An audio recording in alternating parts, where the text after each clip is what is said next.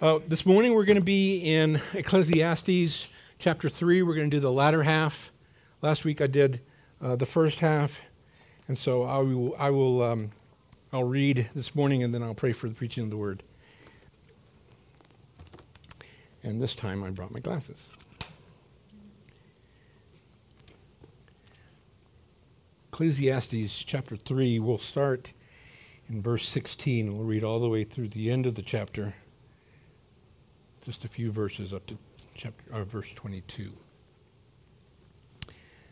God's word says, "Moreover, I saw under the sun that in the place of justice, even there was wickedness.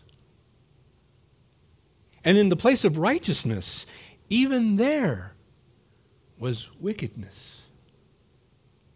I said in my heart, God will judge the righteous and the wicked. For there is a time for every matter and every work. I said in my heart with regard to the children of man, that God is testing them, that they may see that they themselves are but beasts. For what happens to the children of man and what happens to the beast is the same. As one dies, so does the other. They all have the same breath, and man has no advantage over the beast, for all is vanity. All go to one place. All are from the dust, and to dust all return. Who knows whether the spirit of man goes upward and the spirit of the beast goes down into the earth? So I saw that there is nothing better than that a man should rejoice in his work, for that is his lot. Who can bring him to see what will be after him?" Let's pray. Father, this morning as we dive into the text, Lord, I ask that you would help us to see in your word your goodness, Father. Oftentimes we can read texts and be discouraged by what is on the paper, but Father, you have a purpose for this text. You have a purpose for us hearing it this morning. So I pray, Lord, that you would use me as an instrument to convey your words, to convey your message. Not my message, your message, Father God. Use me this morning. Holy Spirit, come this morning. Help us to understand your word, to hear clearly what you would have for us. In Jesus Christ we pray. Amen. Well, last week, we looked at a very familiar passage. For everything there is a season and a time for every matter under heaven. That's Ecclesiastes chapter 3, verse 1, and the verses following it up to verse 15. The passage which lends to a focus around the notion that there's an appropriate time for man to do this or that.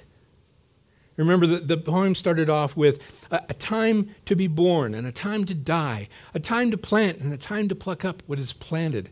And it went through 28 uses of the word time, encompassing all that man can do, a time for this and a time for that.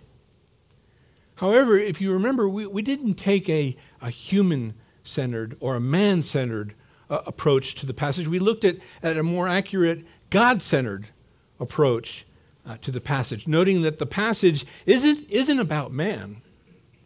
It isn't about man, it's about God. And that God sets the times. We took a closer look at what the passage revealed about God, and we discovered that it actually says a lot about God and how he has set a season and a time for every matter under heaven. And I believe this understanding of who God is directs us to be or to stand in awe of God, which was the preacher's intent of this passage, of this text. He wrote it so that he was trying to get the Israelites to understand what God is doing for them and that they should stand in awe of him. Because at the time they weren't. They weren't standing in awe of him. And even 2,400 years plus years after this, we can feel the sting of these words because we too tend to not stand in awe of God. We go on living as if we're here on our own. And it's with texts like this and with the prompting of the Holy Spirit that we learn to shift our thinking and change the way we act and the way we live so that we do worship God, so we do honor him. We also saw that God, within God's sovereignty, at the fullness of time, at the perfect time, at the right time, God sent his Son into the world to save man. This was for our benefit, not for anything that we had done, but simply because he loves us. But even more than that, all that was done for our benefit was to show his glory. His glory. So that we would worship him. That was last week. This week, in our study, Koheleth continues with this theme of showing us that all is vanity. In the second part of this chapter, by describing the wickedness all around us. And then he goes on to tell us that we're no better off than the beasts. That we will die just like they do and return to dust. But again, he's doing this so as to wake us up from the slumber of doing it on our own, realizing that we have a God that is far better than what we can ever attain here on earth, under the sun, without God. Remember that under the sun, all is vanity. All is vanity. Now, before we go any further, let me say something about this phrase, under the sun. It would be easy to assume that the phrase, under the sun, simply means here on earth. You would be right, but only partially right.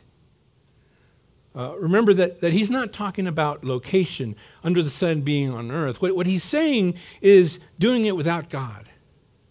What he's saying is he's talking about here on earth without God. Trying to do it on our own. All that we attempt to do on our own without God is vanity. It amounts to nothing. Without God. We can work and live and die, but it's just vapor. Because of sin, we have no ability to bring ourselves into heaven. We're undeserving. Because of sin, we have no standing with God. Doesn't matter. Doesn't matter if you're tremendously intelligent or exceedingly wealthy or extremely good looking. None of that matters. None of that matters when it comes time to stand before the judgment throne of our God. None are righteous.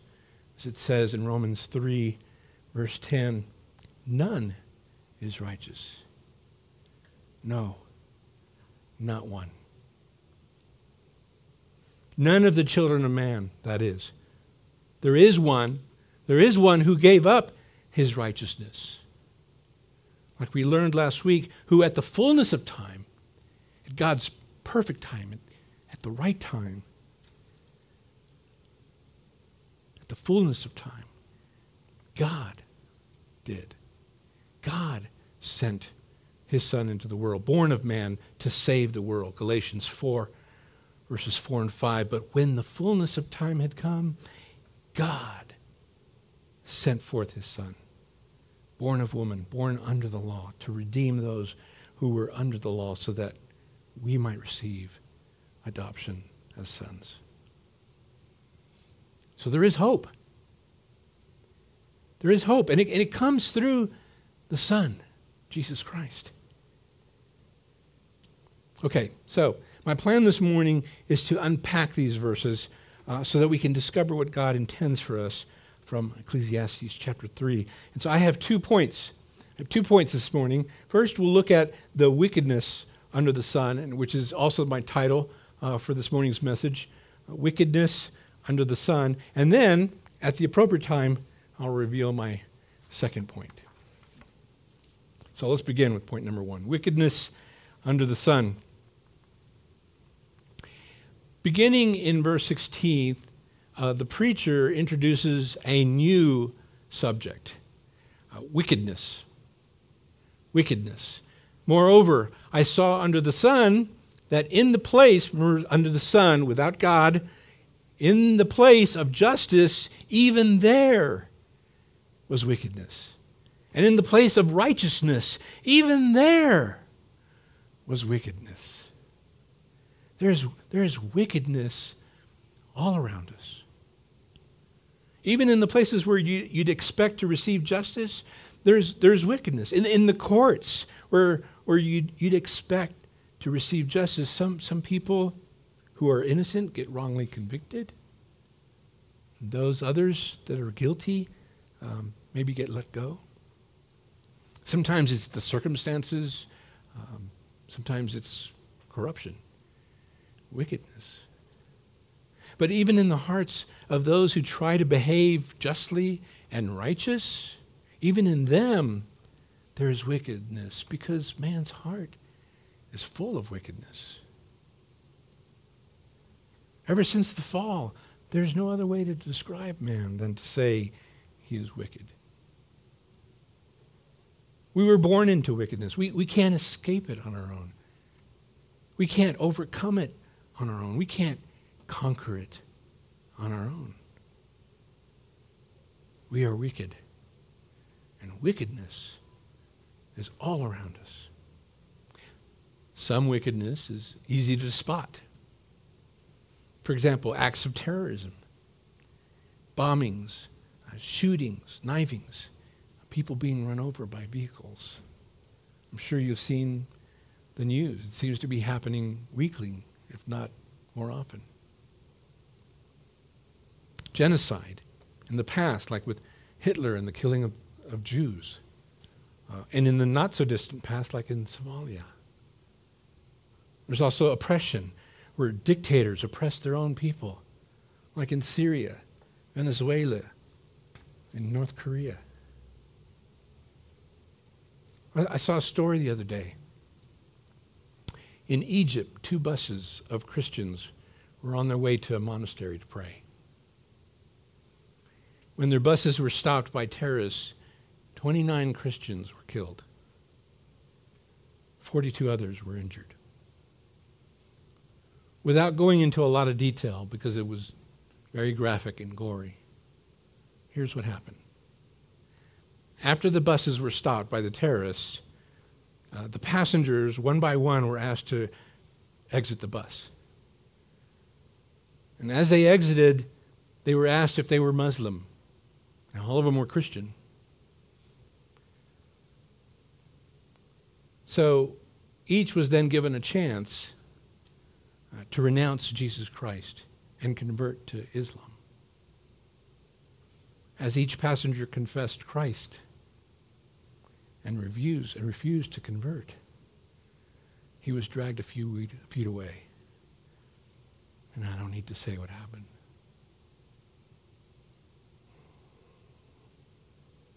The killers then began shooting at the other bus, injuring 42 other people. Then they quickly escaped. Atrocities like this are happening all over the world. This is pure wickedness, pure hatred, pure evil. Other acts of wickedness are not so easy to spot. For example, predators. People grooming others without them being aware that they are being manipulated or used or abused. This can happen in many forms. It's not limited to sexual abuse, but can take on other forms like verbal abuse, oppression, control, manipulation, racism, or discriminatory abuse, neglect, physical abuse, psychological and emotional abuse, as well as many others. Generally, those being abused are not aware of it until they are well into the abuse. And oftentimes, even then, it may be difficult to escape because of the control that they're under. Another form of wickedness that can often go unnoticed, one that I mentioned in the previous list, is neglect. This can be neglect of the young or of the elderly. And in both cases, it's heartbreaking because the very young and the very old are often unable to speak for themselves, to answer for themselves or protect themselves. Now, fortunately, the extreme cases are rare. But my guess is that neglect happens more often than we care to acknowledge. To the outside world, the caretakers show compassion for those that they're caring for, but behind closed doors, it may be something totally different. Not at all as we would expect. There was a case recently of a social worker who was videotaped hitting and yelling at a 90-year-old woman she was taking care of. After she was found out, she was asked why she treated the woman she was caring for this way. And she answered that she didn't mean to harm the old woman. She was just tired of working and had some personal problems that caused her frustration. And so she took it out on her. Wickedness. You'd expect goodness and loving care from the social worker, and there too was wickedness. Now again, these cases are rare, but even where you would expect kindness, there is wickedness. And it's hard not to get cynical. There are also other acts of wickedness that are maybe impossible to spot and are the most common. These are acts of wickedness that happen within each and every one of us on a daily basis. For example, not so kind thoughts. Maybe I don't act on my thoughts, but they are still sinful and wicked. Lust, jealousy, greed. My heart is full of them, and although perhaps I don't act on them, they are still in my heart. I'm still sinning. I'm still wicked. Another example, and I didn't have a title for this, although I used, well, there are a lot of titles for this example because it could look in so many different forms, but here are some titles that I looked over: judgment, pride, selfishness. I landed on one that's not so obvious of a title because it is obvious. And it's obvious in the fact that it happens in a lot of different ways. And I used preference. Here's my example. And again, this example is just one specific story, but you can really elaborate and use it in a lot of different ways. Here, you know little Johnny likes grape snow cones. And you have two, one grape and one cherry.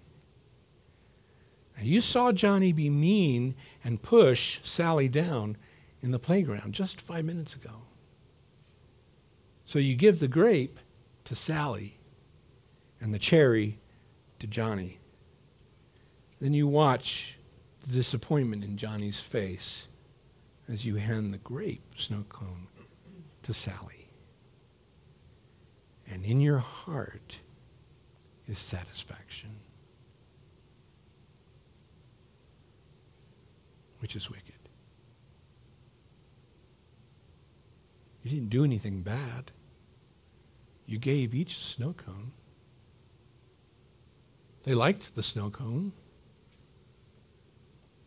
But you had satisfaction because you were the judge. and you deemed out the punishment. Many other instances, which I'm sure you could bring to mind, that demonstrate wickedness. But for the most part, we're good, right? I often hear people say, and I say it myself, what is this world coming to? What is this world coming to? And yet, this is nothing new. Wickedness didn't just rear its ugly head in the 21st century. This has been going on at varying levels since the fall of man. Take Cain and Abel, for example. Cain was the firstborn of Adam and Eve and was a farmer.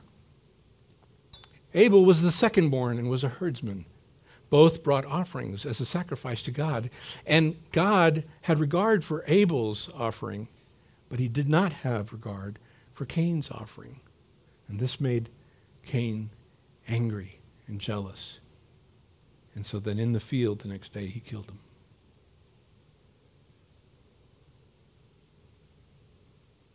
Because of the fall, sin and wickedness was already in him.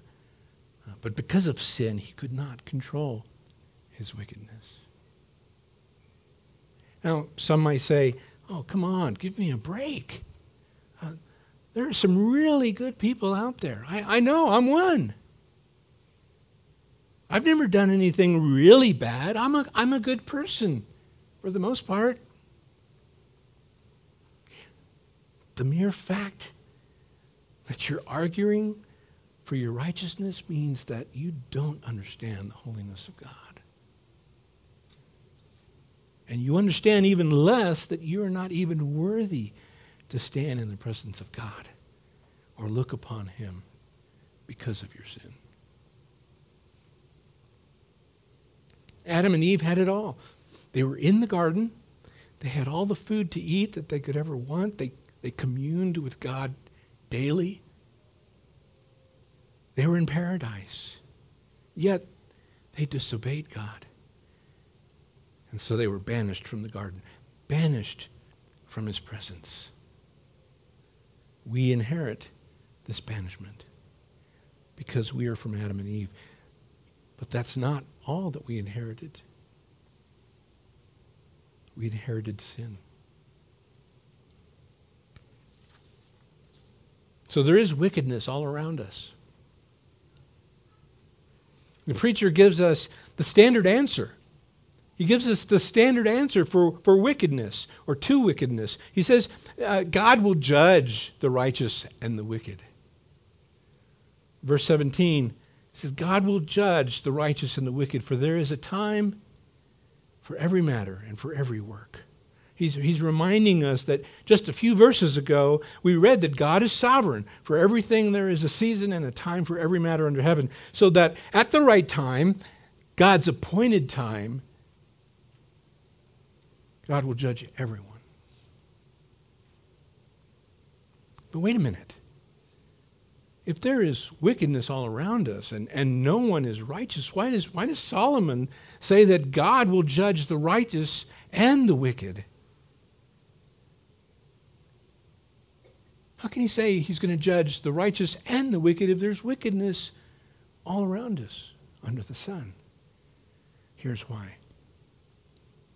Because there are going to be people who believe they are righteous. There are people who call themselves righteous. The Pharisees called themselves righteous.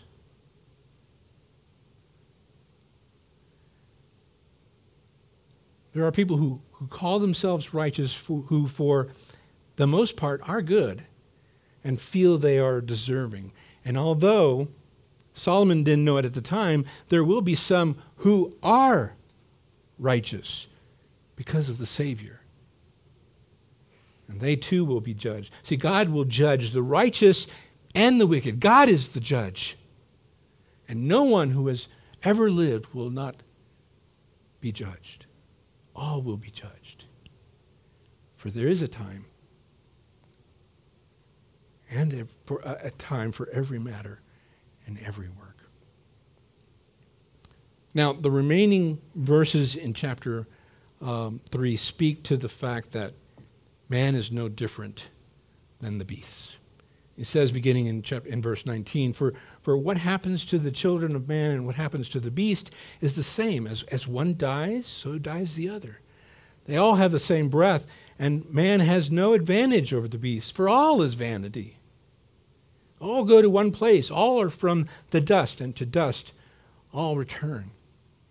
All is vanity. That's the rest of the chapter. But I want to switch gears. I want to switch gears here and bring us some hope. We've been through 3 chapters of all is vanity. So for the remainder of our time this morning, we're going to focus on some good news. We just read that at the appropriate time, God will judge the righteous and the wicked. There will be those who call themselves righteous and think they will get into heaven based on their good works, or that they will merit entrance because they are good people. And there will be those who are righteous, not because of anything they've done, but because of who they believe in and who they confess in as their Lord and Savior. They are declared righteous by God, justified by faith because of Jesus. That is the righteousness through Jesus Christ. And that's our second point for this morning. Righteousness through Jesus Christ.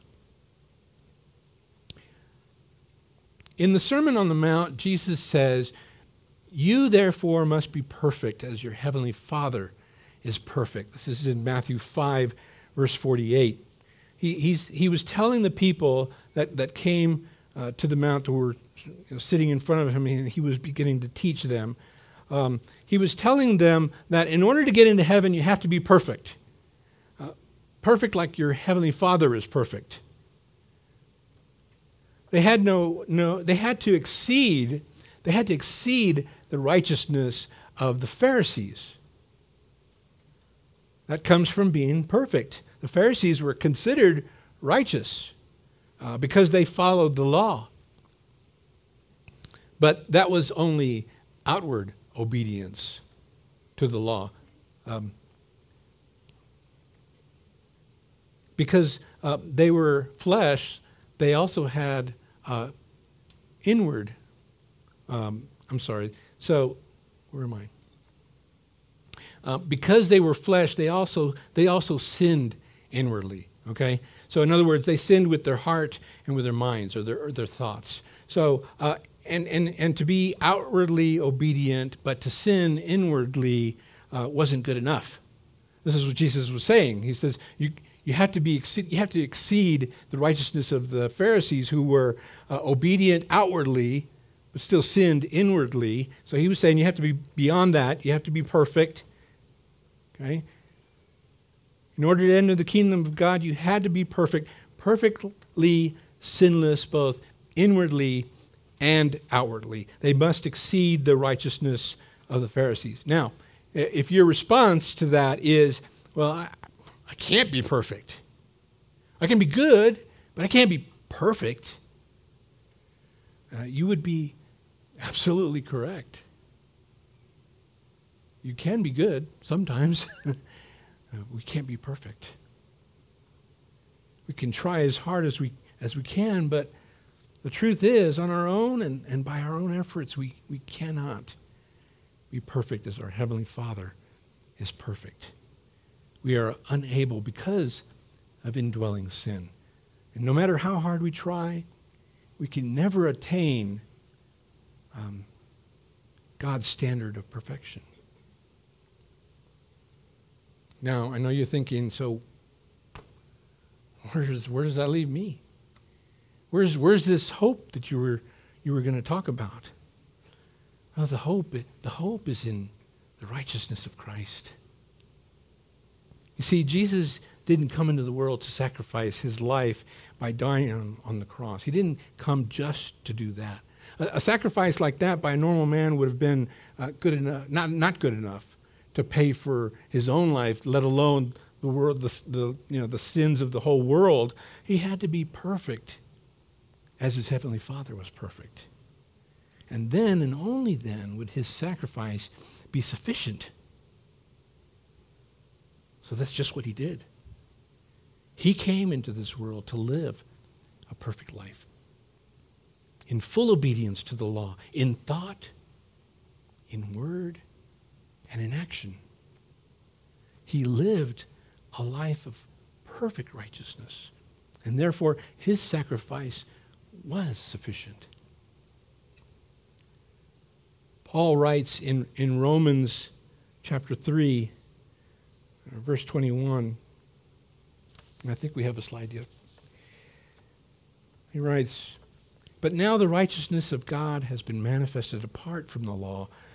Although the law and the prophets bear witness to it, the righteousness of God through faith in Jesus Christ for all who believe. For there is no distinction, for all have sinned and fall short of the glory of God, and are justified by his grace as a gift through the redemption that is in Jesus Christ, or Christ Jesus, whom God put forward as a propitiation by his blood to be received by faith. This was to show God's righteousness, because in his divine forbearance he had passed over former sins. It was to show his righteousness at the present time, so that he might be just and the justifier of the one who has faith in Jesus." Through our faith in Christ, the righteousness of God is given to us. This is called imputed righteousness. Imputed meaning given or ascribed to. When we place our trust in Christ, when we put our faith in Jesus, God ascribes the perfect righteousness of Christ unto us so that we become perfect in his sight. And at the same time, our sin is imputed unto Christ, which he then took to the cross. This is how our sin debt was paid to God. Our sin was placed on Jesus, and Jesus took the full wrath of God for our sin as if it was his own. And in fact, our sins became his, as his righteousness became ours. 2 Corinthians 5:21 says, "For our sake he made him to be sin who knew no sin." He was perfect. He knew no sin, so that in him we might become the righteousness of God. By believing in Jesus, by confessing that Jesus is my Savior and that he sacrificed his life for me and for my sins, I receive the righteousness of Jesus Christ and therefore become right with God. And so when the day comes when God will judge the righteous and the wicked, he will see me as righteous because of his Son. The same happens for all who believe. The same happens for all who believe and confess Jesus as their Lord and Savior. If you haven't done that, come talk to me. I want to tell you a story. A wonderful story of how Jesus died for your sins. Solomon says in verse 17 that God will judge the righteous and the wicked. Paul affirms in Romans 3:26 that God will judge the righteous. Look, it says here at the latter part of verse 26, so that he, God, might be just and the justifier of the one who has faith in Jesus. So that God might be just and the justifier of the righteous. Jesus. Let me tie all this back to the last few verses of chapter 3.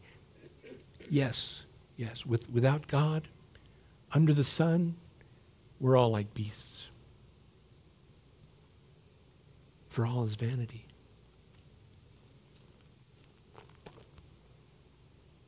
Look, it says here, So I saw that there is nothing better than a man should rejoice in his work, for that it is his lot. Sounds like he's giving up. Sounds like he's saying, well, there's nothing more that I could do. Might as well enjoy life. Might as well enjoy my work because there's nothing else I can do. All is vanity anyway. Well, he's right. Under the sun, without God, all is vanity. There's nothing more for us. But through Jesus Christ, through the righteousness that Jesus Christ gives us from his death for our sins, we do have something more to look forward to. So we can live in our life today, work and rejoice in the lot that we are given because we know of something better. We know of something better. The day that we are judged, God's going to look on us as righteous because he doesn't see us in our sin anymore. He sees his Son, his perfect Son.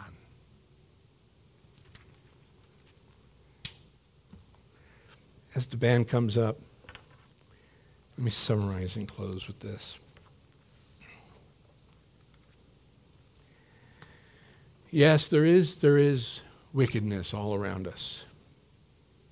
Even in places where we expect justice or righteousness, even in those places, there is wickedness. It's unfair. It's the result of living in a fallen world. But God, at his appointed time, his perfect time, will judge both the righteous and the wicked. He will make right what was wrong. And if we have received Jesus' righteousness, then our judgment will bring us into heaven where we will be able to enjoy God forever. And while we live on this side of heaven, let's proclaim what Paul said in Galatians 2:20, where he says, I have been crucified with Christ. It is no longer I who live, but Christ who lives in me. And the life I now live in the flesh, I live by faith in the Son of God who loved me and gave himself for me. Let's pray. Father God, because of your Son, when we believe in him and we confess in him as our Savior, we can say, it is no longer I who live, but Christ who lives in me. And then we have the assurance that on the day of judgment, when God comes to judge the righteous and the wicked, he will look upon us and say, well done, my faithful son. You are righteous. Come and enjoy me. Lord, so now as we live in this side of heaven, help us. Help us to see beyond the wickedness that's all around. Help us to not be discouraged. Help us to remember who lives in us. In Jesus' name, amen.